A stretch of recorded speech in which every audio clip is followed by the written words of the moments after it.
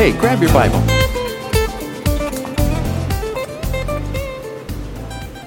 And if we could please turn off this front.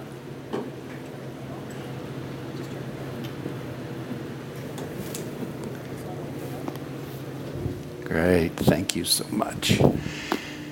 All right, say this with me. This is my Bible. God's written living word to me. It reveals to me who God says I am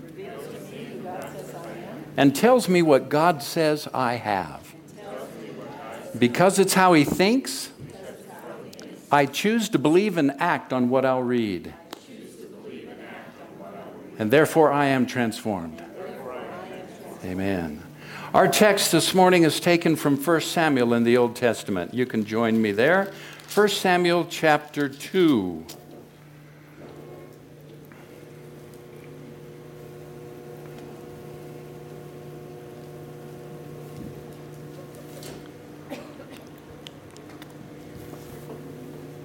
Hallelujah. This morning we're beginning a new series that I've entitled Walking in Favor with God and Man. Look with me. 1 Samuel chapter 2 and verse 26. Now the boy Samuel continued to grow both in stature and in favor with the Lord and also with man. Every believer receives this favor from God when you are born again. What we often don't recognize is that there's an additional grace, there's an additional charis, there's an additional favor that's available for us to walk in. So we might say that God's unmerited favor is given to us when we turn our hearts to Him and receive what He's done for us in Christ. And of course, that includes forgiveness of sin. But something else that it does is God's favor gives us direct access to the Father in the same way that Jesus had it.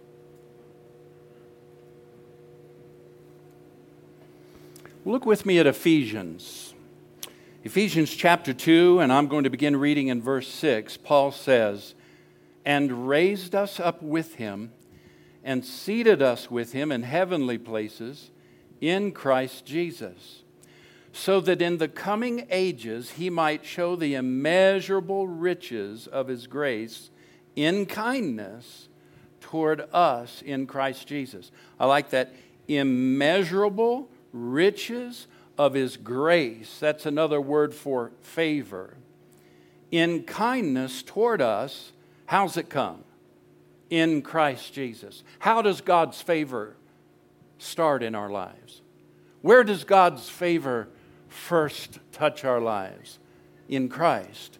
When we turn our hearts to Christ, when we come to Christ, and we're placed in Christ. Verse 8. "For by grace you have been saved through faith, and this is not your own doing, it's a gift from God." So again, every one of us received God's favor when we came to Christ. And yet, there is still something that we can increase in. The boy Samuel did. We can increase in favor, which has to do with the very presence of God. The Amplified translation of verse 8 says this, "For it is by grace, God's remarkable compassion and favor, drawing you to Christ, that you have been saved, actually delivered from judgment and given eternal life through faith. And this salvation is not of yourselves. It's not through your own effort, but it is the undeserved, gracious gift of God." Look at somebody and say, "I've received that." Amen. I've received that favor. I've received that grace. Haven't you?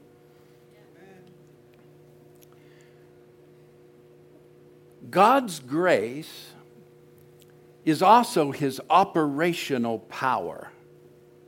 It's the force of His nature. And it's available to us as we pursue God. Our hearts growing in favor, our lives growing in favor is a result of two things. Number one, pursuing God. And number two, receiving from His presence. How many of you know you haven't received everything of God's presence that you're going to in your life? Right? Boy, if I had to wake up and know that there wasn't anything more, that the best this gets is when I got saved and accepted Jesus. Now, I know positionally, and I've taught it myself, that in Christ, He's given us all things that pertain to life and godliness. It's all ours positionally right now. But experientially, I can grow in favor. I can grow in that grace. I can grow in God's nature and power being released through me. Number one, as I pursue God. And number two, as I receive from His presence. There's additional measures of His nature that empower me. In John's Gospel, chapter 1 and verse 16, look with me. For from the fullness, or from His fullness, we have all received grace upon grace. Let's read that aloud. For from His fullness, whose fullness is it? Whose grace is it? Whose nature is it? Whose favor is it? It's His. And how many of you know Jesus is full of it?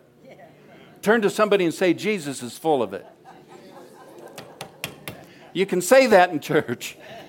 Jesus is full of this thing. I mean, He's full of grace. He's full of favor. He lacks nothing. For from out of that fullness, out of the abundance of favor. How many of you know Jesus walked in favor? He walked in the fullness of God's nature. How many of you know that? How many of you believe that? Jesus walked in a fullness, in a presence that caused demons to run and flee. He didn't even need to speak to them oftentimes. Out of that fullness, who's we? Point your finger at yourself. Yeah. Out of that fullness, you, have all received grace upon grace upon. It grows. You can pursue God. You can be hungry for God. You can pursue His presence and receive greater favor, greater awareness of His nature, greater power flowing through your life. It's all available. It's all available. The power of God, the power Jesus walked in when He was on this earth is available to you. The favor Jesus walked in when He was on this earth is available to you. I like the Amplified translation of this verse, verse 16. John chapter 1, verse 16. For out of His fullness, that's the superabundance of His grace and truth, we have all received grace upon grace. Watch this. Spiritual blessing upon spiritual blessing. Favor upon favor. And gift heaped upon gift. Oh my goodness. I don't know about you, but I want that. I want more spiritual gifting. I want more favor. I want more spiritual blessing. The Scripture says that it comes out of Jesus, and we're in Him. But we can increase in that. Now, I want you to be careful with something here. This is not approval. This is not God's approval that we're talking about. This is not something that we lack, like something that was missing in the garden. You'll recall in the garden, that was the great lie that the enemy got Adam and Eve to believe, is that they needed something outside of what God had created them to have. We're not talking about that. So we're not talking about God's approval. We're not talking about seeking or pursuing God for His approval. It's a matter of growing in something that already exists. How many of you have a muscle? How many of you used a muscle this week? How many of you wish you had grown more in that muscle to be able to accomplish even greater things? But how many of you know the muscle was there? See, you have already been given everything that pertains to life and godliness, but we can grow in favor. We can increase by our pursuit of His presence. I like that. See, David said it this way in Psalm 23. Surely goodness and love shall chase me all the days of my life. Have you ever felt like God was chasing you? I mean for good things. Not to condemn you or judge you or put you down, but to love you, to just increase your favor and your joy and healing through joy. Wasn't that a great word this morning? Healing through joy. That was the banner over the worship set. Healing through joy. Some of you got healed this morning and you're not even completely aware of what happened yet in your body while we were worshiping. That's how God's presence worked. See, that's a favor. And I can increase in that by pursuing God and being more aware of His presence, receiving from His presence. Sometimes I stop receiving from His presence. He never stops giving. Sometimes I get myself in a place where I stop receiving. I stop being aware. I stop actively using my faith to receive God's favor. So what is God's favor? God's favor is His charis, His grace, His nature, His power in our lives. When did it begin? When we turned our hearts to Jesus and received Him and were born again. And just like your muscles, when you were born with a full set of muscles. But now we have to develop them. What happens if you ever wind up in the hospital or under a physician's care in a way that maybe you're in a bed or in a wheelchair for weeks? What happens to those muscles? When you're healed and it's time to get out of that wheelchair and maybe walk or jog, go back to your daily routine, how many of you know you don't, on week 3 or 4 or 5 or 6 of having sat in a wheelchair or having laid in a bed, you don't pop up out of that bed and return to your jogging, do you? No, you've got to develop, you've got to redevelop something that's already there, but we had stopped receiving. We had stopped using it the way that was available to us to use. That's what we're talking about this morning, is the favor of God.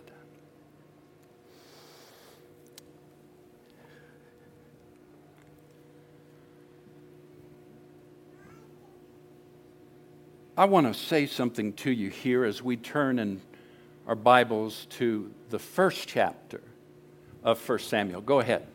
1 Samuel chapter 1, and I want to look at a family who walked in favor.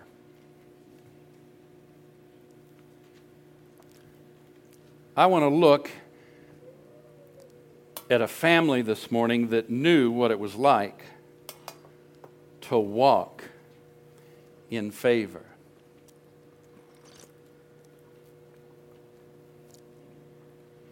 Now, as we begin this chapter, I'd like to say to you, your dysfunction does not determine the favor of God.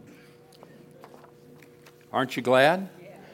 Your dysfunction does not determine the favor of God. We're about to read about a family that was full of dysfunction. We're about to read about a couple of families here that were full of dysfunction, and yet God's favor was available to the ones who pressed in and pursued it and made themselves available to His presence. Verse 1, 1 Samuel chapter 1, there was a man named Elkanah who lived in Ramah in the region of Zuph in the hill country of Ephraim. He was a son of Jerome, son of Elihu, son of Tohu, son of Zuph of Ephraim. And Elkanah had two wives, Hannah and Peninnah, or Peninnah, like Nina, but Peninnah. I'm working on my pronunciations here. I tried to write them down here. Peninnah. Peninnah had children, but Hannah didn't. Each year, Elkanah would travel to Shiloh to worship and sacrifice to the Lord of heaven's armies at the tabernacle. The priests of the Lord at that time were the two sons of Eli, Hophni and Phinehas. Look back at verse 1. Son of. See, that was important in that day for your identity. That's where you drew your identity. Furthermore, that's where you drew your position and your power from, is whose son were you. So they'd look at that genealogy and they'd list it, son of. In the marketplace, they'd introduce themselves by their name. My name is Jeff. I'm the son of.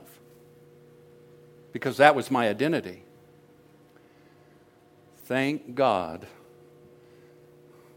I have a greater identity today than just being the son of John Corson. Oliver Lewis John Corson. Thank God I have an identity today greater than just being the son of a human being. My identity now is wrapped up in a supernatural being. His name is Jesus. Hi, I'm Jeff, son of the Most High God. My elder brother is Jesus. Talk about position. Talk about power.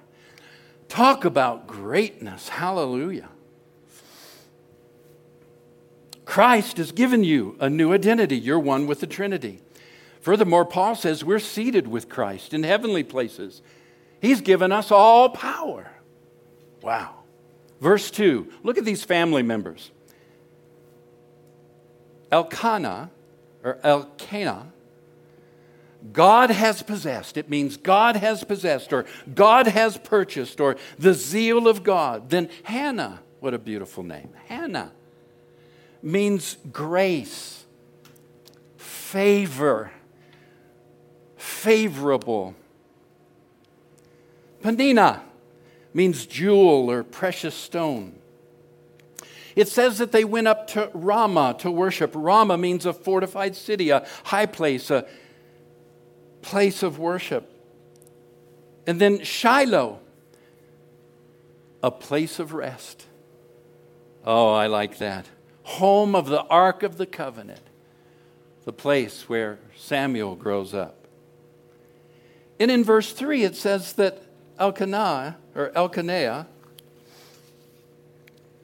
would travel regularly up to Shiloh to worship. You see, when you're God-possessed, I don't know who I'm talking to this morning.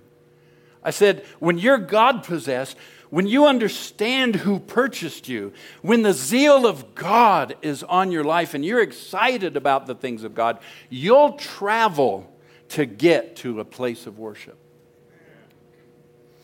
Inconveniences, possessions, material wealth, entertainment, the Broncos, none of it will stop you from traveling and being in the place of worship. And that's not just Sunday worship. That's the place of worship when you feel that little tug drawing you to the place of prayer, drawing you to just take 5 minutes to love the Lord, to acknowledge the Lord, to be aware of the Lord in His presence. I like that.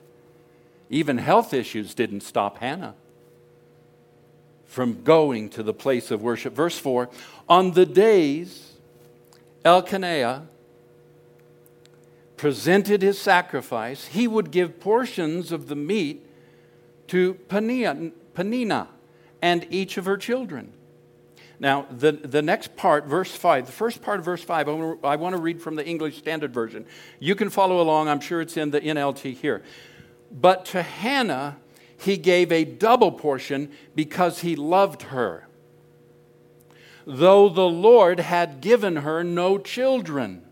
Now watch this. So Peninnah would taunt Hannah and make fun of her because the Lord had kept her from having children. Year after year it was the same. Peninnah would taunt Hannah as they went to the tabernacle. Each time Hannah would be reduced to tears and would not even eat. Why are you crying, Hannah?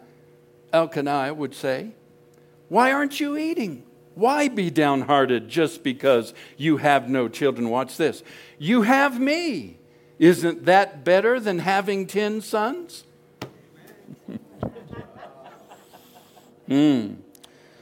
I'm thinking that wasn't a smart thing to say.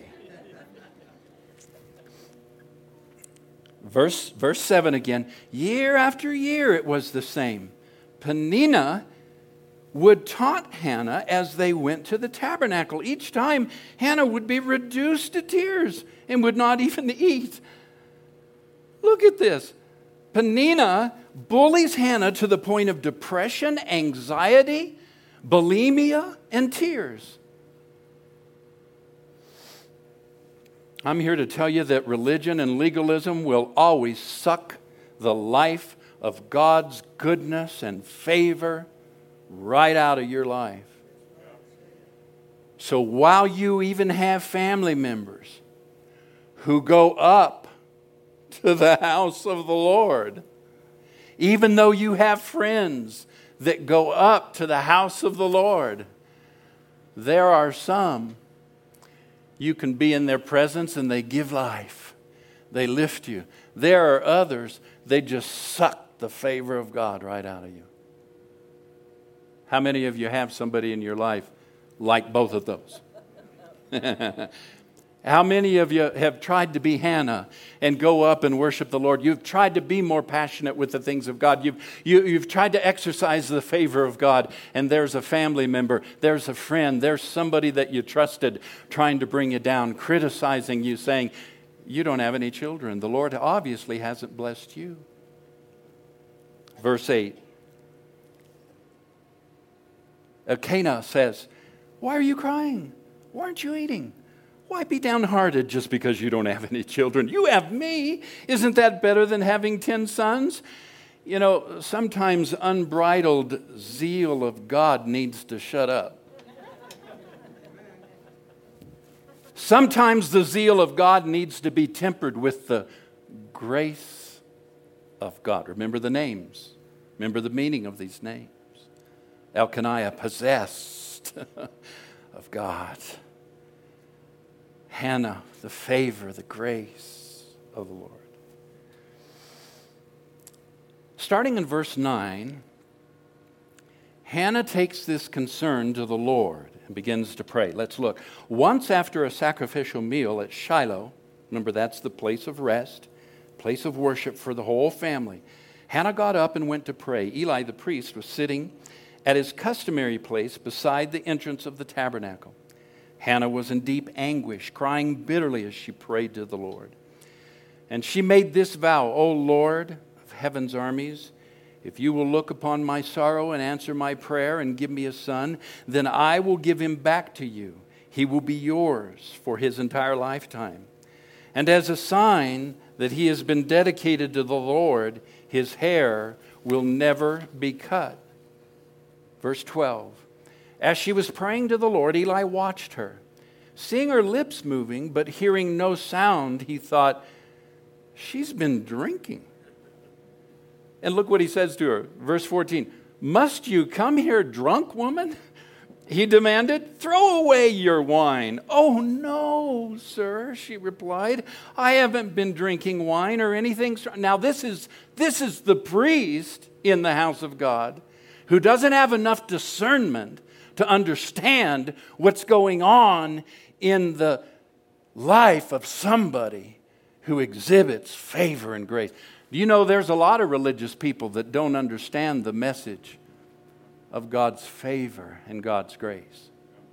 They're so used to a religious system of performance that if you're not teaching something that has you having to do to receive, having to perform to get God's forgiveness and grace and favor, they think you're drunk. They think you're completely whacked. That's Eli here. No, sir, I haven't been drinking wine or anything stronger, but I'm very discouraged.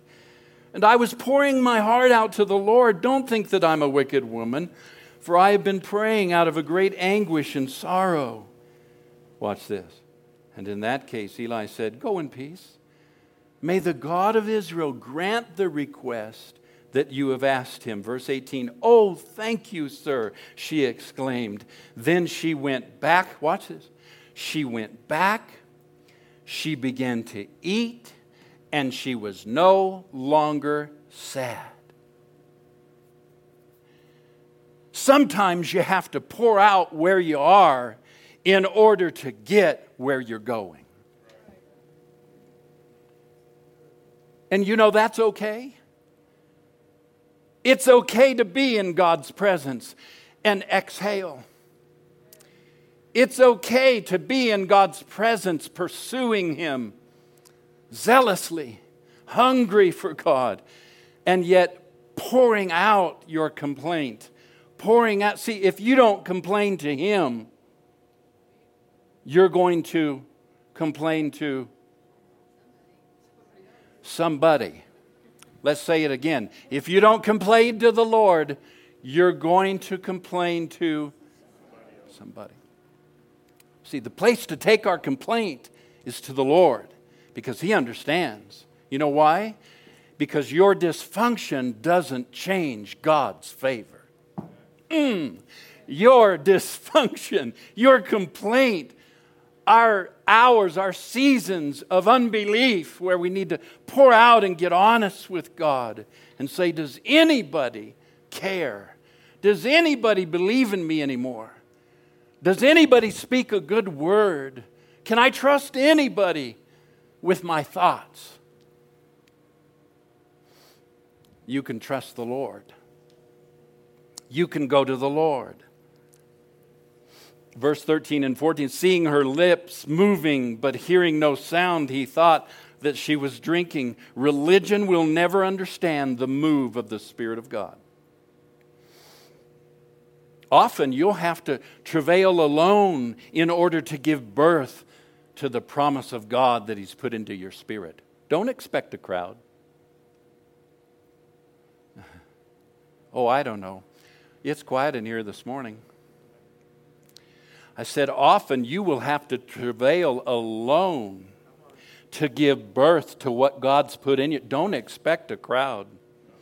Even your religious covering, Eli, in this case, might completely misunderstand what's on the inside of you. Call it something else. Misname it. You've got to know what God's put in you. You've got to know God's voice for yourself and not live by the voice of a man of God or a woman of God or a church or a teaching. You've got to spend time pursuing the presence of God, which releases more of His favor. Verse 17 and 18 again, let's look at it. Eli said, go in peace. May the God of Israel grant the request that you have asked of Him. Oh, thank you, sir, she said. Then she went back. Look at it. Let's read it aloud. Then she went back. It's on the board. Should be. Then she went back and, say it, began to eat again, and she was no longer sad. Do we have that up there? Let's get it up there. I want to read it again. Verse 18. Everybody together. Then she went back. Everybody together. Then she went back and began to eat again, and she was no longer sad because she got a confirming word of what was already inside of her as a dream. You see, a new birth always comes out of great trial and shift. A new day never begins until there's shifting. A new dimension is never entered into until there's great trial trying to keep you out of there. One promise from God's lips, one word from God's lips in your situation can completely turn your emotions and shift you into right thinking. She began to eat again. She left her bulimia, and she said, man, I can go through this. I'm no longer sad. Hallelujah. Now comes the increase. Now comes the increase in favor. Look with me. Let's look at verse 19. The entire family got up early the next morning and went to worship the Lord once more. Man, this is a worshiping family. How about you? Do you have a worshiping family? Or is it kind of hit and miss? You know, they were faithful. They loved the presence of God. They worshiped in the presence of God despite their dysfunction. And it's interesting that Penina's name meant jewel. How many of you know there's some real jewels in your life? See, you don't look for the outward. You gotta look for that inward. You gotta look for that favor. You gotta look for people who know how to walk in that favor, in that life, that blessing of God in their life, all right? Don't just go by their words. So they went up to worship the Lord one more time. Then they returned home to Ramah. Remember the meaning of Ramah? Anybody? Meaning of Ramah? I'm going to go back to these definitions real quick because this is important. The meaning of Ramah, a fortified city, a high place. Ramah, a fortified city or a high place. Now, keep that in mind as we go here. So, when they were finished worshiping, they returned home. Notice where home was. In a fortified city or a high place. When Elkanah slept with Hannah, the Lord remembered her plea, and in due time she gave birth to a son. She named him Samuel, for she said, I asked the Lord for him. And the next year, Elkanah and his family went on their spiritual annual trip to offer a sacrifice to the Lord and to keep their vow. Verse 22. But Hannah didn't go. She told her husband, wait until the boy is weaned, then I will take him to the tabernacle and leave him there with the Lord permanently. Now this verse 19, look at it.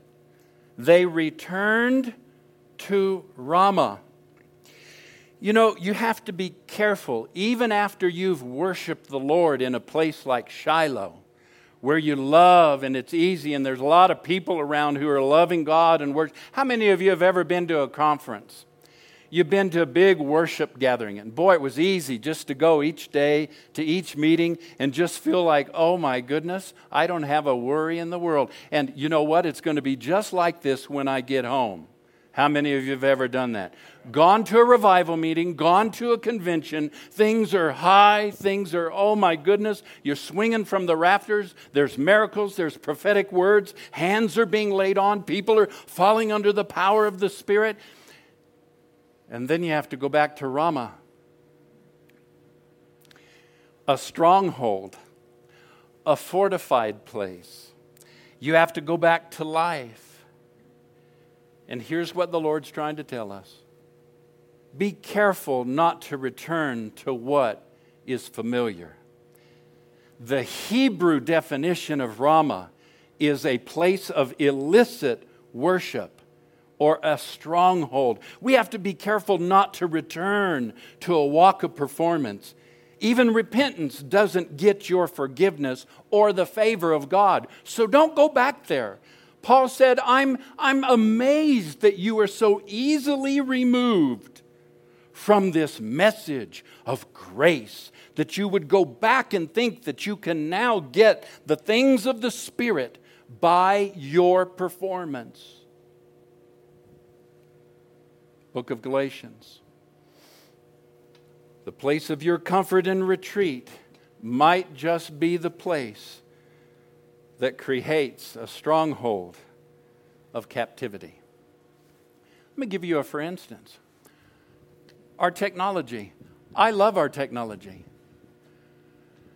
The internet has provided tools for study today like I have never had before in my life.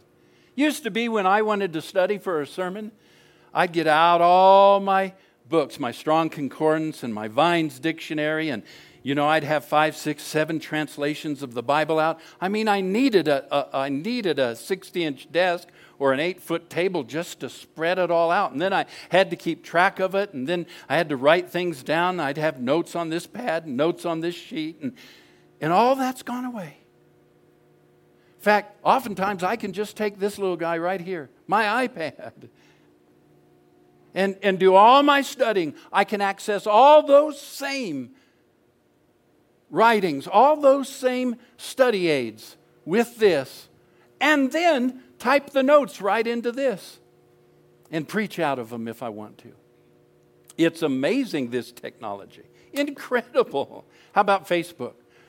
How many of you are big Facebookers, huh? You're on it a couple of hours a day? 3, 4, 10, 15? Yeah.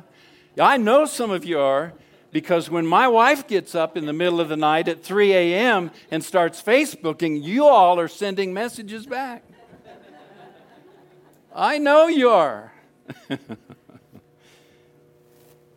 I don't use it myself very much. I have an account. Every once in a while a message pops up, and usually it's to send somebody a happy birthday. It's a notification of a birthday. I'm not on there a lot. But I know this. I'm thankful for the internet.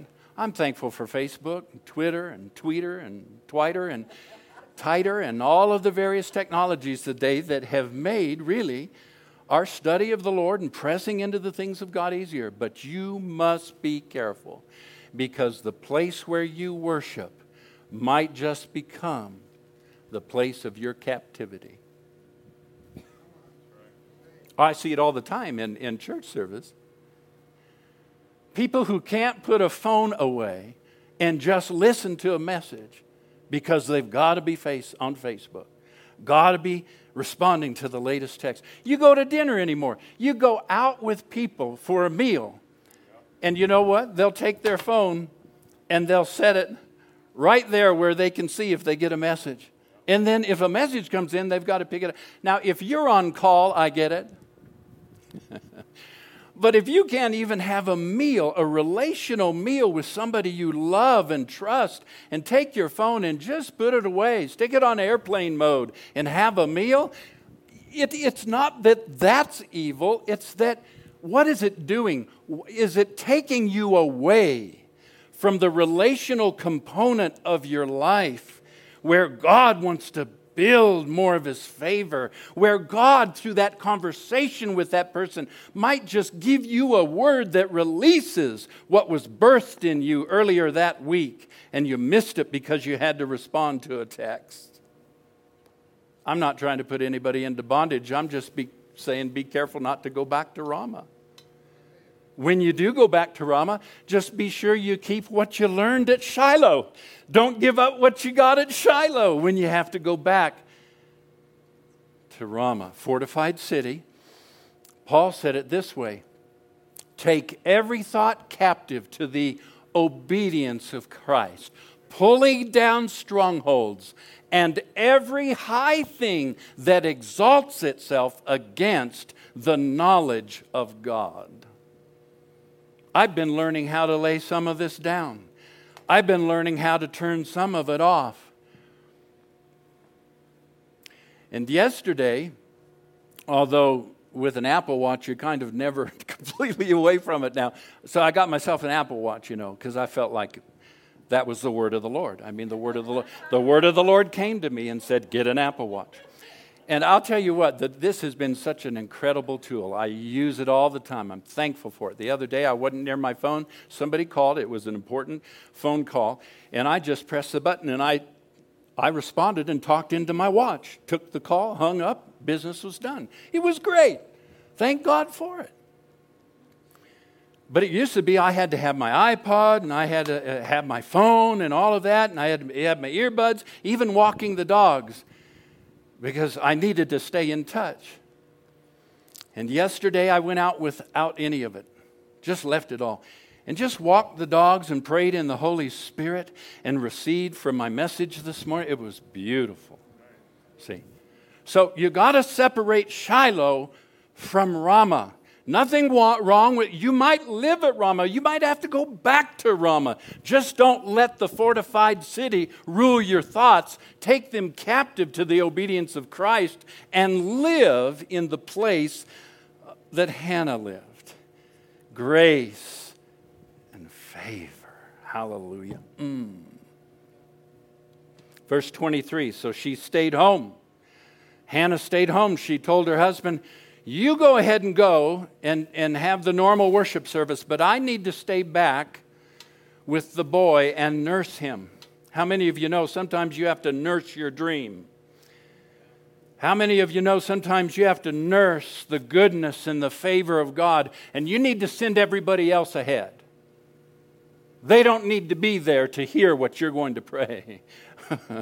How many of you sometimes you need some alone time with God? How many of you are married and ever been asked by your spouse, well, what did God tell you? What were you praying? What did God say? Have you ever told your spouse none of your business?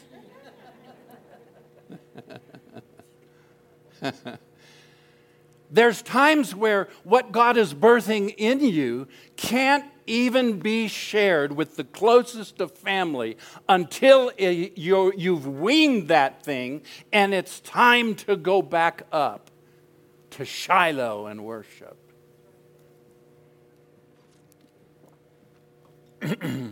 Verse 24, Hannah takes Samuel to Shiloh, the place of rest, and she worships. See, pressing. We said this at the beginning of the message. Pressing into presence makes available an increase of favor. Say it with me. Pressing into presence makes available an increase of favor. We're going to say it again. Pressing into presence makes available an increase of favor. Say it one more time. Pressing into presence makes available an increase of favor. This is the place where God's power and presence manifests, is in favor. Now, verse 28. Hannah surrenders even her promise of fulfillment. Hannah surrenders even her promise and the fulfillment of trusting in the favor of God to God in His presence. Says, Lord, you gave me this child. I asked for this child, but I've given birth to this dream now, and I just bring it and lay it at your feet. What you want to do from here is your business. And the scripture actually says, chapter 2, verse 11, that after a prayer, she prayed an extensive prayer. Then we go into chapter 2, verse 11. Then Elkanah returned home to Ramah without Samuel, and the boy served the Lord by assisting Eli the priest. Now I want you to watch something. Watch this. Chapter 2, verse 26. And the child Samuel grew. The Samuel child grew in stature and was in favor both with the Lord and with men. He grew. What's it mean to grow? Well, I looked up this word in the Hebrew. To grow, to become great, to become important, to be prominent, to make powerful, to be appraised, to magnify, to do great things. How many of you want to grow and do great things? How many of you want to grow and be powerful? How many of you want to grow in what God has called you to? Samuel grew in what God had for him. But then it also says that he increased in favor. This word favor means good, pleasant, agreeable, a good thing, benefit, welfare, prosperity, happiness. And we have people today that accuse and come against what they call, what they've termed, it's convenient to throw things and label things, throw cliche-ish terms out and criticize when you don't know what you're talking about. But the prosperity gospel, they'll call it. The critics call it the prosperity gospel, and they'll criticize those who believe that it's God's will for us now on this earth to walk in that measure of favor where we experience material blessings. Well, I looked up this word favor, and again, it means good. It means pleasant. It means welfare, prosperity, happiness. God wants me. Samuel increased in welfare. Samuel increased in happiness. He increased in prosperity. And if Samuel can, so can you. Because now you actually are in the very source of favor who walked in unlimited favor, John chapter 1. And he has given you that grace. And it's grace upon grace. Favor upon favor. How many of you would like to have more favor in your business? How many of you could use greater favor in your finances? How many of you believe that a greater touch of favor in your body, in your wellness would be a blessing? Help you? Okay. Have I made my point? God wants us to increase in favor. Let me give you a quick